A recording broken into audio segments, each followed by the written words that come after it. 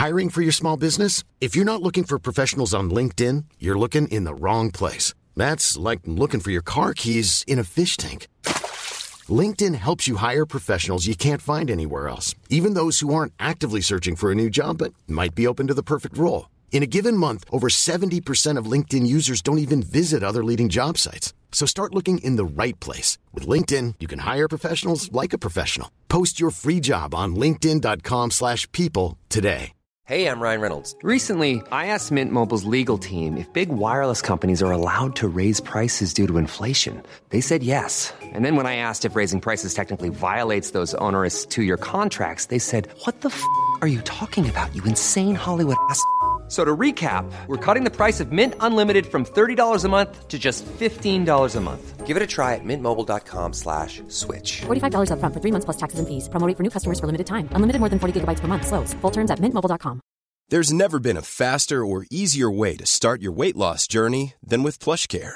PlushCare accepts most insurance plans and gives you online access to board-certified physicians who can prescribe FDA-approved weight loss medications like Wegovy and Zepbound for those who qualify. Take charge of your health and speak with a board-certified physician about a weight loss plan that's right for you. Get started today at plushcare.com/weight loss. That's plushcare.com/weight loss. plushcare.com/weight loss. The information depicted in this podcast is purely for informational purposes only. Please consult your healthcare professional before making any changes to your lifestyle or routine.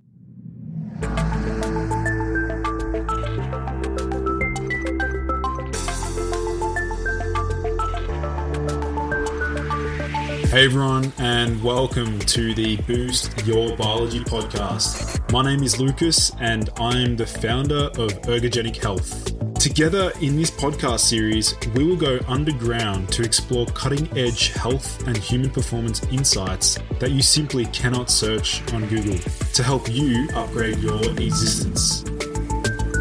So, without any further ado, let's jump into today's episode. Welcome, friends, to the Boost Your Biology podcast. Now, I'm sure one of the reasons you guys enjoy listening to my podcast is because you want to either be better, feel better, or perform better in life. Well, today I am very excited to be introducing you to a man I highly respect and look up to. He is pioneering outstanding research and putting forward research findings in the fields of anti-aging medicine, novel supplements, how best to use supplements, anti-aging drugs, misconceptions around certain food groups, and much more. Ladies and gentlemen, we have Dr. Brad Stanfield. Welcome to the show, man. Thanks very much, Lucas. That's a heck of an introduction. So hopefully I can live up to it for your audience. Thanks very much. I'm sure you can, man. So maybe do you want to give my listeners a bit of an understanding about who you are, what you do, and your mission? Sure. So I'm a medical doctor here in New Zealand, and I wanted to start this channel because I realized that there's so much potential for us to improve our health in terms of longevity. So I think people were quite despondent sort of in the 90s and early 2000s because a lot of the potential things that were on the horizon, they didn't really pan out. So one of them, for example, was the antioxidant movement. So I think people were, sort of put this whole area kind of, to the wayside. And I really wanted to actually show what the research is and discuss that because while, a lot of the supplements out there, they probably don't really have much of a role to play, there are a few that do. So I wanted to really focus on those. So yeah, overall my mission is just to try and get the message out there and actually focus in on what the research is actually saying. So yeah, and we've managed to get, I think just over 30,000 subscribers on YouTube now. So it's ticking along. Seems to be resonating with viewers. So yeah, really excited to have this chat with you as well.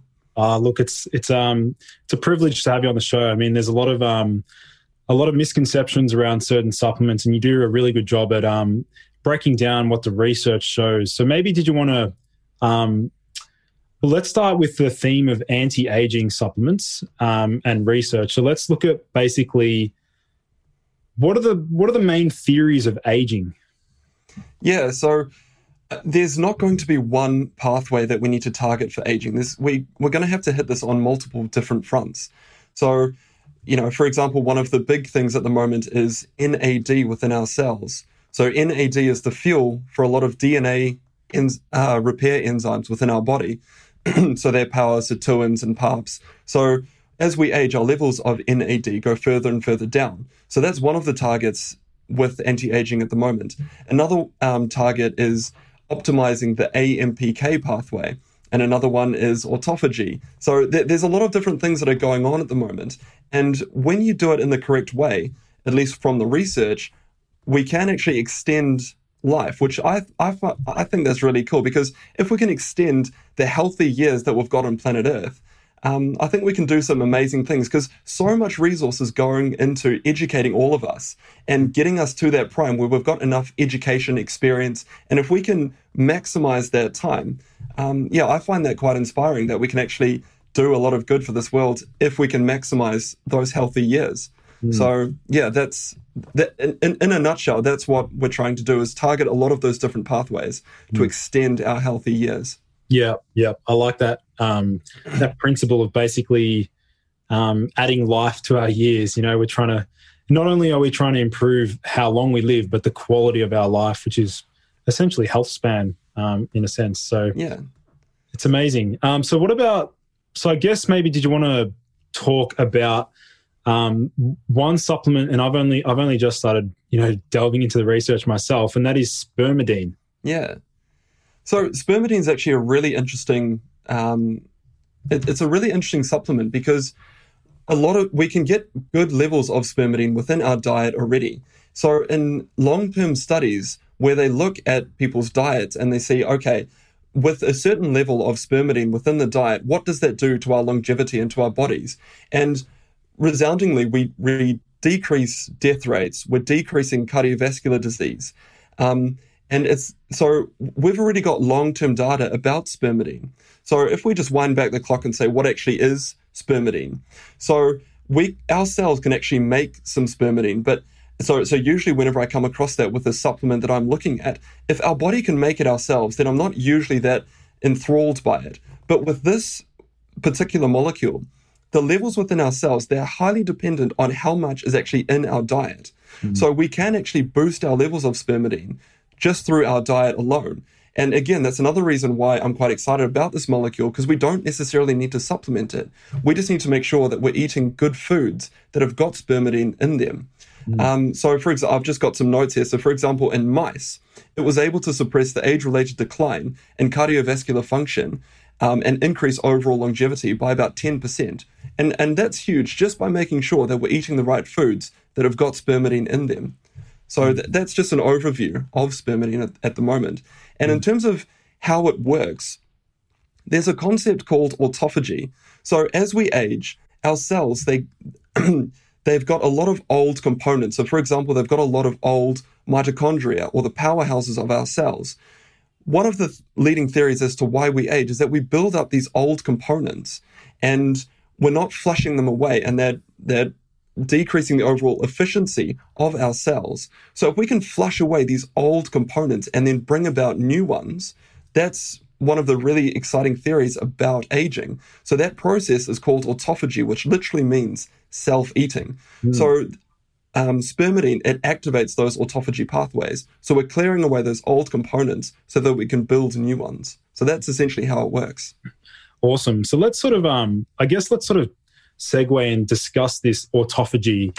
It seems that not only can spermidine activate autophagy, but we now know that sauna usage, exercise, fasting, metformin, a lot of compounds can actually stimulate autophagy. So did you want to sort of explain more of the main benefits around autophagy? Yeah, sure. So yeah, like I was mentioning before, autophagy, it literally means self-eating. Now, what seems to be apparent is that we don't want to be having these pathways going at 100% all of the time, because then we're just completely eating ourselves away. What seems to be the case is that we want to have periods where we're really activating autophagy, again, clearing away all of those old components, and then giving our cells time to rebuild new ones. So, for example, with one of the ways to activate autophagy, it's not just through spermidine, but as you've mentioned, exercise and fasting. So that's why I've just completed a 5-day fast. So I wanted to activate my autophagy pathways. And when I was fasting, I was also taking a couple of other supplements, so quercetin and fisetin, again, to activate those autophagy pathways. So I think it's really key for your listeners as well to make sure that they're not always activating those autophagy pathways, because again, you need time for your body to build up those components again. Yeah, let's talk about, I guess, I'd love to hear more about your 5-day fast, first of all. But I like the strategic implementation of these two supplements, fisetin and quercetin. Do you want to explain your rationale behind that? Yeah. So there was quite a landmark trial that was published at the end of last year. And what it was doing is taking two molecules, so it's called dasatinib and quercetin. So both of those molecules, they activate autophagy in slightly different ways. And what this trial was doing is trying to see for patients that have got quite bad lung scarring, or it's called pulmonary fibrosis, they wanted to see if by activating these autophagy pathways, could they improve the lung function? And there was quite a significant improvement by using quercetin and dasatinib. So because we can see from mice trials that this theory does work, that if we activate autophagy, we can get quite awesome results. This was one of the first trials to actually prove it in humans. So from that trial, it was suggesting that the best way to activate autophagy, again, is this hit and run method, where, again, we're destroying the old components by activating autophagy and then building them up again. So, it's a balance essentially. So that's why with my fasting, I was, again, activating autophagy through the fasting pathways, using quercetin and fisetin as well to help that process along. Do you want to talk about, so I'm sure a lot of my listeners will already know what quercetin is, but this other one, fisetin, not many people talk about this. So do you want to explain what this polyphenol or flavonoid is? Yeah.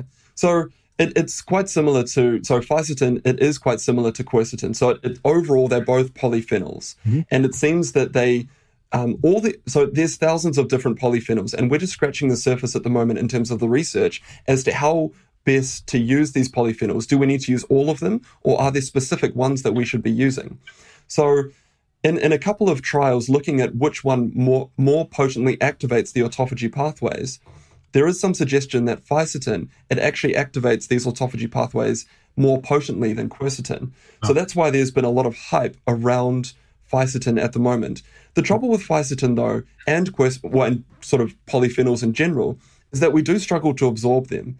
So generally, they're fat soluble. So when you take these molecules, if you just take them in a pill, chances are you're only going to be absorbing about 5% of it.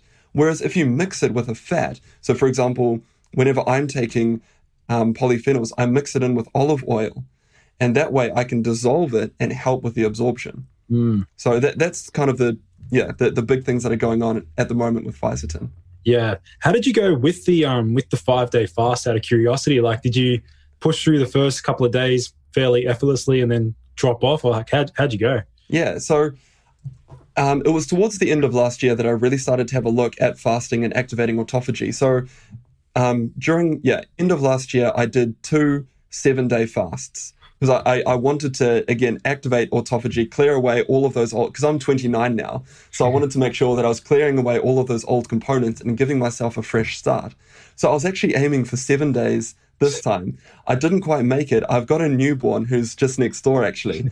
And so, fasting coupled with lack of sleep isn't too good of a combination. So, so I didn't quite make the 7 days. But overall, I don't practice a strict keto diet. So I'm not in ketosis generally. I do try and aim to get most of my calories from fats and protein, but I don't aim to make sure that I'm always in ketosis. So for the first day, the fasting isn't too bad, but then you start switching over into ketosis, and that switch is quite difficult to push through. Yeah. So once you've pushed through that, after about the 3rd to 4th day, those days are usually quite okay. And then it progressively just gets a bit worse in terms of hunger and things. The important thing to know, though, I still feel very comfortable in treating patients while I'm fasting because ketone bodies are actually a fantastic energy source for the brain. So it's just once you flick into ketosis, that little bit is difficult. But once you've flicked into ketosis and you've got the ketones there powering your brain function, then you can think very clearly. If anything, you can think probably a little bit more clearly. So, yeah. I'd have to agree there. I'm similar in that regard. I tend to, it's funny because I actually say that I'm keto from 8 a.m. till 2 p.m. Yeah. And then I refeed carbohydrates back in the evening just to maintain that insulin sensitivity and adaptation. Yeah. It's good that you mentioned, just going back to the autophagy, that it's not something we always want to be stimulating. And similar with ketosis, we want to be cyclical it's good that you're sort of understanding that we want to be tapping into these states at certain times. Yeah, that's right. Because it's the same principle with exercise. So if you look at exercise purely from a longevity perspective, so I'm not talking about if you're trying to, train for the Olympics or anything, but if you purely want to maximize longevity, it seems to have a U-shaped curve where if you do a little bit of exercise, that's great, and you improve your longevity, and then you reach a point where you kind of plateau, and if anything, your death rate, it actually seems to increase. So there is that sweet spot, and again, that sweet spot's around, I think, 4 or 5 times a week of exercise. So your body, it does want to have these rest periods where, again, you've gotten rid of all of those old components, and then you're building yourself back up. And it's the same actually with protein intake as well. So it's all of those pathways that, again, when they're activated in the correct way, you can get some remarkable results. Yeah. I haven't actually seen on your channel if you've done a video yet on the implications of a high protein diet on longevity, but did you want to maybe explore some of the potential? Yeah, absolutely.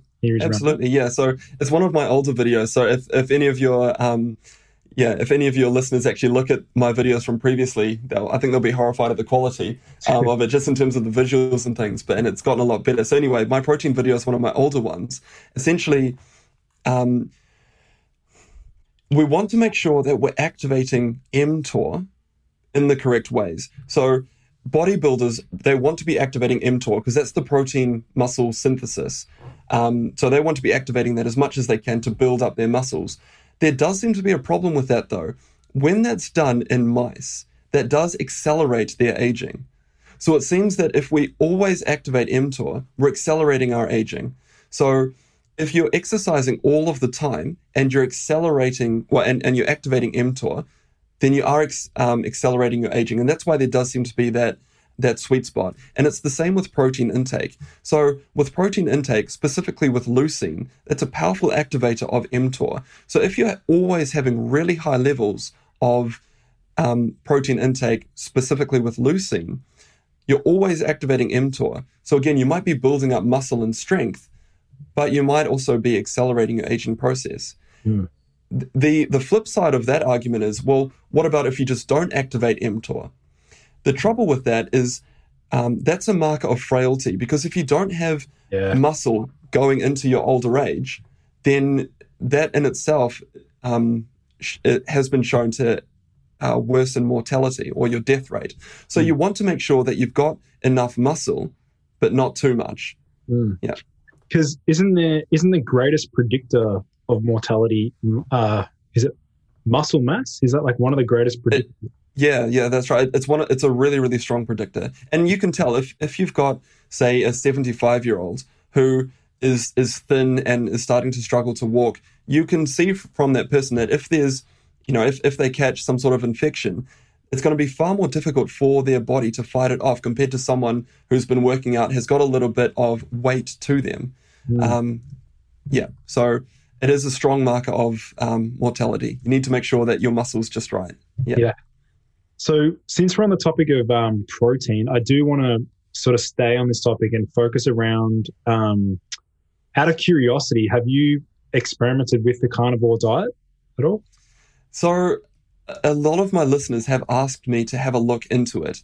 I haven't specifically looked at the carnivore diet. I've looked at, I've done quite detailed videos on fruit and vegetables and fiber, and things like spermidine and whatnot. So while I haven't directly looked at the carnivore diet, from my other readings around other topics, I'm not that, I'm not that encouraged by it. So if we take spermidine, for example, the molecule that we're talking about at the start, there's not that much spermidine in meat compared to fruits and vegetables and other things. And we know from these long-term trials that high levels of spermidine in the diet is associated with a decreased risk of death. So that's spermidine. If we do it for fiber as well, it's exactly the same thing.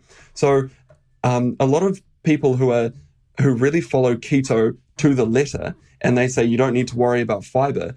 If you have a look at the trials and the data, it's quite clear that you do want to be having fiber in your diet. The gut bacteria, the more and more that we learn about it, the more it's important, more that we realize how important it is for our health. So we need to be feeding our gut bacteria with fiber. It's the same with fruit and vegetables. So I just recently did one about fruit because there's quite a bit of controversy with fructose and the sugar content and whatnot. Again, having a look at the long-term data, so long as the fruit's eaten not in excess, and you have a look at actual whole fruits, I'm not talking about fruit drinks or pure fructose, there is some good data to show that fruit is good for our health. So yeah, so overall, spermidine, fiber, fruit and vegetables, we've got good data around that. And with the carnivore diet, you're essentially cutting out a lot of that. So again, while I haven't directly looked at the carnivore diet, I'm not overall encouraged by the other things that I've read. Does that make sense? Yeah, absolutely. Yeah, you could theorize that the elimination of the fiber, the polyphenols, and all of the things that we know are associated with longevity, it would make sense that with a diet that's constantly stimulating mTOR, we are going to build muscle. We are definitely going to, improve muscle mass, drop body fat, but at the same time, we just don't have enough research to really comment on, Yeah, because you're absolutely right. We don't have long-term data about what's going to happen to the body in 20 years' time if you follow a strict carnivore diet. All we've got at the moment is observational data, and that's so just for your listeners, observational data is just where you take a point in time and you say, okay, what's happened in the previous 10 years, and you try and build a picture from that. So we don't have good data looking at carnivore diets or keto diets in the long term. So all we can really do is extrapolate and theorize. And that's why online there's so many different theories out there, because you can skew the research into, backing up the conclusion that you want it to back up. And that's something that we have to be very mindful of when we're interpreting the data, is saying, okay, what is the data actually showing us? And building up from there, and accepting that we don't have all the answers because the research, it isn't quite there. All we can do is build up theories based on the research that we've currently got, even though it's not 100% ideal. Yeah, well explained. I'd like to delve into sucrose a little bit more. I know you've just mentioned that it can have deleterious effects on health. And let's sort of discuss sucrose in the context of artificial sweeteners. So I don't know if you've done any research on sucralose or these other sweeteners. What's your stance on sweeteners? Yeah, so I did a video end of last year that compared Coke Zero to just normal full sugar Coke. And there was a lot of hope that having these soft drinks that had artificial sweeteners in them, since they don't have the calories, the hope was that we'd be losing all of this weight and, heart disease, there'd be a massive improvement. Unfortunately, that hasn't really borne out. And what seems to be happening is that our gut bacteria, they get involved with the artificial sweeteners. They start digesting them, but they realize that they're not getting any benefit from that digestion. So your gut bacteria are using up their energy, digesting something that they're not going to get any reward from. So your gut bacteria, if you like, signal to your body that they need to be having more food, because these gut bacteria have now used up their energy stores. They need food now, otherwise they're going to starve. So it seems that you increase your calorie intake if you have, artificial sweeteners. So it's unfortunate, because it would have been fantastic if we could just switch over to these artificial sweeteners and we'd be getting all of these benefits, but it just doesn't seem to be the case. So that's where I stand with that, unfortunately. Yeah, it's a shame they add a lot of these sweeteners like sucralose, things like that, to protein powders and so many supplements. It's a shame. Honestly, whenever I order like protein powder, I always order unflavored, and then I'll add honey or just something else that's going to improve the actual taste. So, I'm exactly the same with protein powder. One of the things actually that we could potentially talk about with protein powder is what protein powder ideally would be best. So if we talk about sort of plant versus animal protein as to start off with, so protein is made up of amino acids. And so we've already mentioned one of them, which is leucine. So that's one of the powerful activators of mTOR. But there's another amino acid called methionine. And methionine, that seems to be involved in aging pathways as well. So it seems that the higher diets with methionine seem to accelerate aging. So I didn't mention this when we were talking about meat, but meat has got, or animal products have got quite high levels of methionine in them.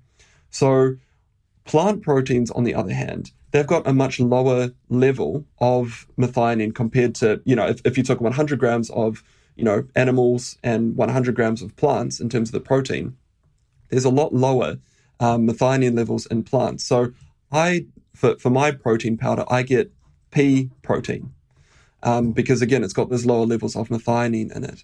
And my overall levels that I'm looking for in terms of my protein intake for the day, so I weigh, roughly 83 kilograms. So I'm looking at around 1.5 grams per kg. So I'm looking at around 120-ish, or 120 grams of protein every day. And I'm trying to space that out in 4 or 5 separate protein meals because, again, I'm trying to activate mTOR, but not too much. And I'm making sure that when I'm fasting, I'm definitely not having any protein because I want to make sure that I'm not activating mTOR. Instead, I want to be activating AMPK. Yeah. Makes sense. So let's sort of talk about, seeing as though we're on the topic of animal sources of protein, one particular animal source of protein that I really enjoyed, I'm sure you probably enjoy as well, is salmon, like wild caught salmon. So let's talk about one key constituent found within salmon called astaxanthin. Let's explore some of the benefits of astaxanthin. So astaxanthin seems to be quite a powerful antioxidant. Now, as we mentioned at the beginning of the video, there used to be a lot of hype around antioxidants because it was thought that if we've got all of these oxidants running around our body creating damage, if we can neutralize them with antioxidants, happy days. But that theory, unfortunately, it didn't seem to pan out. And what seems to be happening is that when we've got direct antioxidants, it doesn't seem to work. So direct antioxidants are meaning antioxidants that we take in and then will directly react with the oxidants and neutralize them. That doesn't seem to work. What we do have is systems within our own body, our own pathways, that can neutralize oxidants. So if we activate those pathways will look after the oxidants for us. So we're indirectly getting rid of these oxidants. Does that make sense?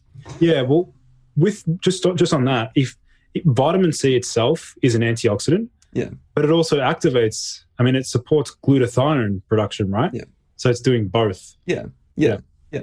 So one of the key pathways, it seems, is NRF2. So if your listeners have heard about Dr. Rhonda Patrick, for example, she talks about this a lot. So by activating NRF2, we're activating a whole battery of cell cascades and pathways that themselves get rid of these oxidants. This theory kind of came about because when people were looking at what foods decrease heart disease, it seemed to be vegetables, specifically cruciferous vegetables. And in cruciferous vegetables, you've got glucoraphanin and myrosinase. And when those two compounds are mixed together in the gut, they form sulforaphane. Sulforaphane is a really potent activator of NRF2. Astaxanthin is also a powerful activator of NRF2. So it certainly does have a role to play. But then you do have to ask yourself, well, do I need multiple molecules to be activating the same pathway? That's a question that we don't yet have the answers to. So, for example, I take a supplement So it's glucoraphanin and myrosinase that, again, together form sulforaphane. Because when we have a look at what the most potent activator of NRF2 is, it's sulforaphane. It's not astaxanthin. So again, astaxanthin, it's a great activator, but it's not as good as sulforaphane. So I take a supplement in the morning to boost my sulforaphane levels and boost my NRF2 pathways. But again, we don't yet know, do we need multiple molecules to be activating the same pathway? Will we get additive benefits? Or if we're already activating that pathway, do we need to do anything more? Yeah. I'd like to chime in and share my experience with astaxanthin personally. I used to play professional soccer, and I was taking 4 milligrams of astaxanthin every morning for I think about a year or so. And the biggest benefit that I noticed from supplementation was my endurance. Like, I just had better running endurance, and I had felt like I could catch my breath quicker. Whether or not it's, combating oxidative stress from the training or, it makes sense though, like salmon, they're able to swim upstream. So like, is astaxanthin the culprit there? Yeah, it could very well be. It's actually interesting that you mentioned that, because it seems that when we exercise, there's a lot of oxidative damage. But that oxidative damage, it actually seems to be good for our cells in small doses, because it stimulates our cells to become more efficient. So our mitochondria need to be more efficient to deal with that stress. So that initial oxidative stress or damage, so long as we're responding to it in the correct ways, can actually be good for us. But we don't want to do too much. So that's where potentially astaxanthin was making sure that you were getting that balance correct. Yeah. Let's talk about... I know in one of your videos, you broke down the difference between berberine versus metformin. So I personally have used both. I'm currently using both on and off, like I'm cycling between them. Let's talk about what you discussed in that video, the benefits, the pros and cons. Yeah. So again, we're trying to focus in on a lot of different pathways with anti-aging. So we've already mentioned a few, and we've briefly mentioned AMPK. So when we activate mTOR, we inhibit or we stop AMPK. So these two are in balance. So I think that's the first point. We want to make sure that if we're activating one, we're not activating the other, because then they cancel each other out essentially. So with AMPK, if we activate that activates autophagy, and it's been associated with longevity. So we do want to be activating AMPK, but again, we want to be activating it in the correct way. So both metformin, which is a diabetic medication, and berberine, they are potent activators of AMPK. So, and again, coming back to the balance, so there's been studies showing that if people start exercising and they're taking metformin, it stops their exercise benefits. Again, because with exercise, you're activating mTOR, but if you're taking metformin and you're activating AMPK, you're canceling each other out. So these people on metformin who were exercising, they weren't getting the exercise benefits compared to the people that weren't on metformin. So again, it's that balance. In terms of which one is best to activate AMPK, there's been no head-to-head trials looking at which one is best in terms of, longevity. So we don't yet know which one is best. At the moment, metformin has got a lot more data around it because it's a medication that's frequently prescribed for type 2 diabetics. So, a day wouldn't go by that I'm not prescribing metformin to one of my patients, just because, type 2 diabetes is becoming so prevalent. So at the moment, given the lack of head-to-head trials, and because we've got more data on metformin, I've personally elected to take metformin, and I make sure to take it only on my rest days. Yep. I don't want to take it when I'm exercising. Yeah.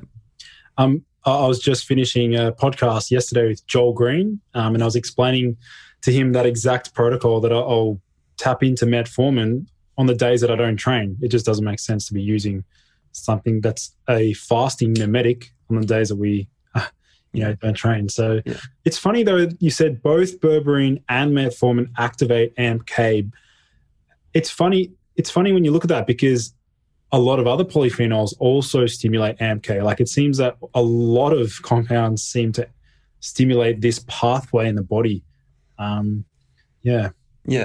But in terms of how that's useful in terms of designing, exercise and diet and supplement regimes is which, because there's so many different molecules that we can choose from. So I'm quite selective and purposeful in how I choose my supplements. So that's why since I'm taking metformin on my rest days, I don't want to be taking berberine because I don't really want to be spending the money. I don't see the point. But on the point of metformin, one of the criticisms of that is, particularly in the United States, is metformin, it's an extended release version. So the half-life of that is 72 hours. Wow. So if you exercise on one day and you don't take your metformin, the next day is a rest day and you take metformin, that metformin is going to be in you the next time that you exercise. Wow. So that's something to consider. So the metformin, luckily in New Zealand, it's just the instant release version. So that it only lasts in your system 24 hours. So I know that when I exercise in the morning, all of the metformin is going to be out of my system and I can activate mTOR. So that's something as well just to keep in mind. That's a good point. My dad's a pharmacist. I'll have to tell him to bring home the immediate release metformin instead. Yeah. Just going on that topic, if metformin is the sustained release, is it just based on the enteric? So it's just based on that. Okay. Yeah, it's just based on that because in a few trials for diabetics, so these are.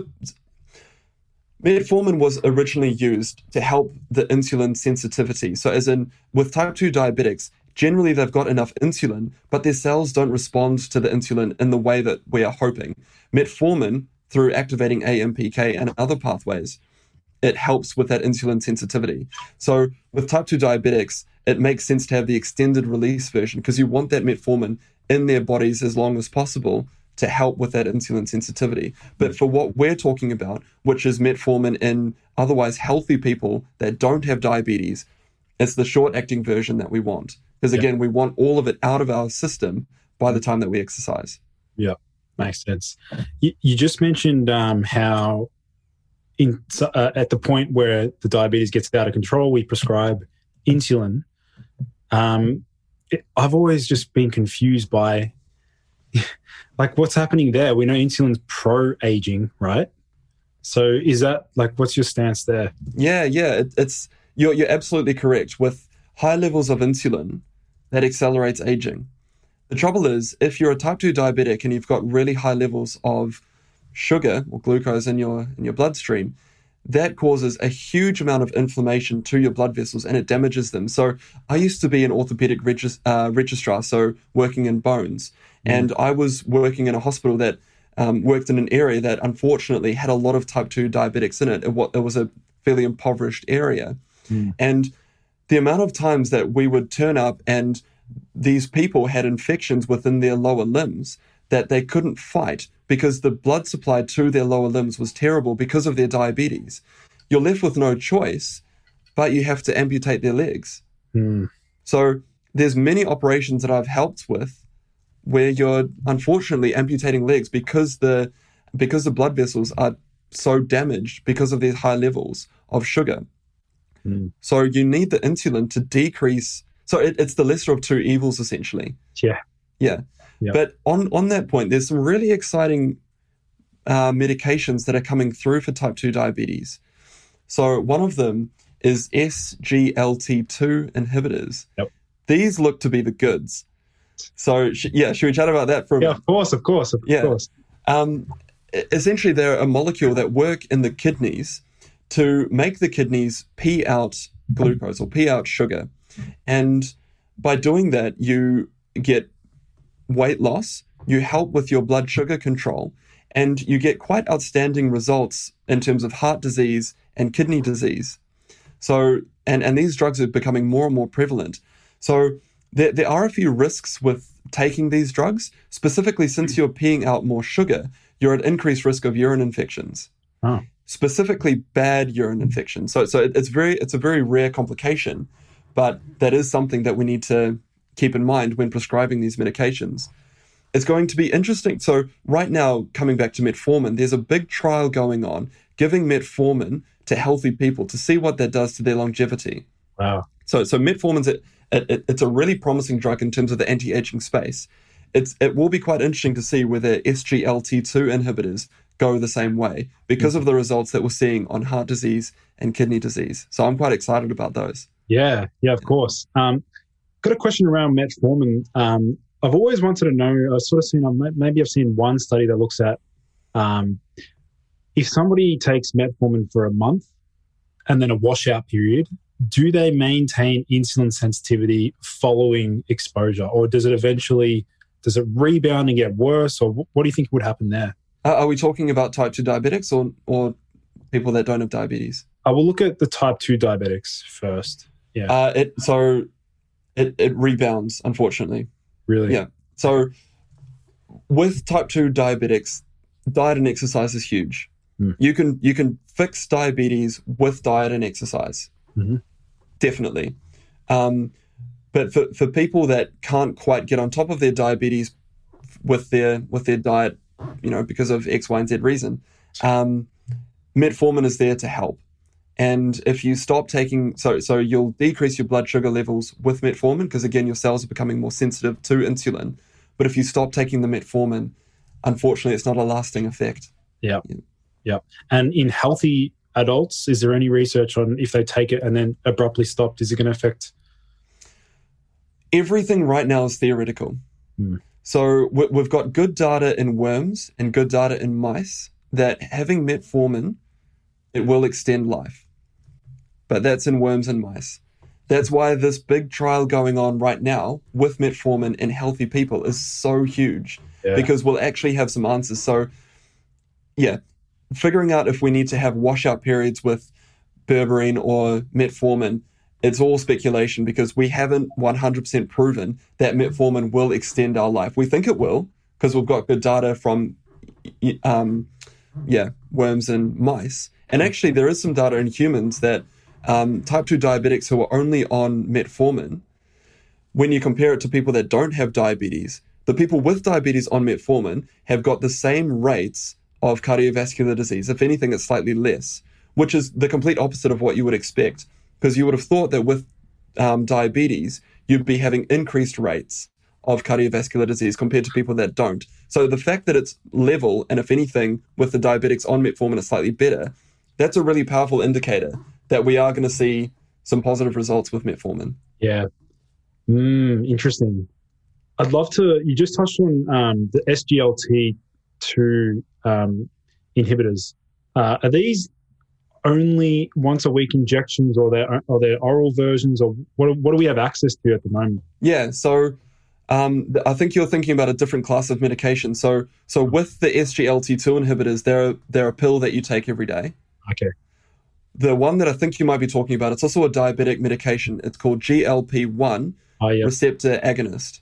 Yep. So with that one, there are longer half-life versions of it where you inject once a week. So those look to be really, really powerful as well. Again, it's the same benefits with, heart disease and kidney disease with these medications. So we're in a really exciting time for diabetes and actually for health in general, because there's so much positive data coming through. And that's why, again, I started my channel to get the word out there, because so much is lost. But if you focus in on the 5 or 10% that have actually got really good data around it, it's difficult not to get excited. Yeah. Awesome. So what about, just want to touch on dark chocolate. We haven't I don't know if you've done a video talking about cacao or dark chocolate. Do you want to explore some of the benefits of what you've seen in the research? Yeah, unfortunately, anything that I say would be speculation because I haven't looked into the data yet. I'm really sorry. I certainly don't want to try and BS my way through an answer. So yeah, I will do a video on it in the future, but I haven't looked specifically into the research around that. Yeah, no worries. Awesome. Another question around future research. Just curious to know, what areas really excite you? Yeah. I think so we've already mentioned the metformin trial. Yep. I do wonder whether the SGLT2 inhibitors will go the same way. A big trial has come out around the GLP-1 receptor agonists in terms of weight loss. So this one I'm really excited about because we've got some initial data to show. So generally, weight loss, it's extremely difficult to do. So there's a lot of trials showing that you'll get amazing results on virtually any diet over 3 months. But when you extend that out to a year or two, most people put it back on, and if anything, they're heavier than what they used to be. With GLP-1 receptor agonists, based on how it works, as in it makes you feel fuller because it works on specific hormones, that gives us massive weight loss. And it's that weight loss, it's not just over 3 months. They hold that weight loss for a number of years. Wow. So I'm really excited around that because even just for the world, if we can shift overconsumption to those that don't have enough, that in itself is really powerful. So I'm very excited to see whether that pans out. In terms of other research, one of the big things used to be resveratrol, and that's the polyphenol as well. And that was kind of made famous by one of the researchers, Dr. David Sinclair, back in 2003. So he eventually sold that company and those patents. It was something like $720 million. To a big drug company, and there was a lot of hype that this medication, or that this polyphenol was going to be fantastic for heart disease and longevity. There haven't been many convincing trials yet showing that. So there's some convincing data from mice. There's not long-term data in humans. So I'm still excited by its potential. But I'm not as excited as what I used to be when I first started looking into this. So resveratrol is one of them. There's more and more data coming out around hyaluronic acid. So hyaluronic acid, helps build up our cartilage and whatnot. And it seems if we supplement it, it seems to be really good for our blood vessel health as well. So again, it's tantalizing bits of data that we've got so far. It'll be interesting to see what happens in the longer term as to whether that actually pans out. In terms of other things, autophagy is huge. So we've talked a lot about autophagy today and about how we can activate it. It's going to be interesting to see how we should be best activating it and which molecules we should be using. Because right now it's a little bit of a scattergun approach. We've mentioned fisetin and quercetin. We've mentioned spermidine. We've mentioned fasting. Which one should we be using and how often and in what doses? I'm really excited about autophagy. I think that's going to be huge. So again, from Dr. David Sinclair's lab, I think it was published end of last year as well. They injected some specific transcription factors, I think it was, into aging eyes. So this was in mice. They reversed eye aging in these mice, which is huge. So that will be very interesting to see whether that translates into humans. So if that works, that means, say if you reach 40, and you want to have the eyes again of a 20-year-old, you go in, you have a simple injection, and you'll have the eyes of a 20-year-old again. Yeah. So that's really, really cool. And I'm also very excited to see what happens with diet research. So what's going to happen with the keto diet? Should we all be following the keto diet? Should we be in ketosis? Or should we just be focusing on getting most of our calories from fats and proteins? And not necessarily worrying if we're in ketosis or not. But maybe we should be. There is some tantalizing data out of New Zealand, actually. There was a massive tumor that one patient had that was inoperable. So it was a thymic tumor. And through going onto the keto diet and through fasting, so there was no chemotherapy involved. It was just through fasting and the keto diet. This tumor shrunk back down to a point where surgeons could operate on it and remove it. And now she's cancer-free. So should we all be on the keto diet and strictly following the keto diet? It will be interesting to see what the research actually shows. So I'm very excited about that as well. Yeah. Awesome. What about any microbiome, gut health related research at all? Yeah, that's going to be huge. So it's going to be interesting to see if there's particular strands of bacteria that we should be trying to promote their growth. Or whether we should just be boosting the fiber content in our diet. So, for example, I take psyllium husk. So I mix that into my smoothies, into my drinks, again, it's to make sure that my gut bacteria have got all of the food, if you like, for their health. So that's going to be very interesting to follow as to, how best we should be influencing our gut bacteria. Because already we've got some good data to show that if we do it in the right way, as in if we feed it with the correct stuff, so not artificial sweeteners, but actually, proper insoluble or soluble fiber, that seems really good for us as well. So very excited. Yeah, all of that stuff excites me just as much as you. I'm looking forward to seeing that research. So Brad, thanks so much for coming on the show, man. It's been an absolute pleasure. Yeah, I've really enjoyed it. And I hope that your viewers found it useful as well. It's been a lot of fun. Awesome. So for those listening in, where can they find more of your work, Brad? If they want to get in touch or connect with you or see your channels, where can they find you? Yeah, so honestly, I'll just type into YouTube, Dr. Brad Stanfield, and my channel will pop up. I'm still early days. So as I mentioned before, I'm still a full-time doctor. I've got a new child. So I try and run this channel as best as I can. I'm currently producing about 1 to 2 videos a week. So I haven't had the time yet to produce a website. That's on the cards one day. But if they want to get in touch, just type Dr. Brad Stanfield into YouTube and I'll pop up. Awesome. Well, I'll make sure to link those in the show notes for those listening in. But thanks again for coming on the show, Brad. It's been an absolute pleasure. Yeah. Thanks again. Thank you, everyone, for joining in to today's episode. For in-depth show notes and lessons learned, visit nofilter.media/boostyourbiology.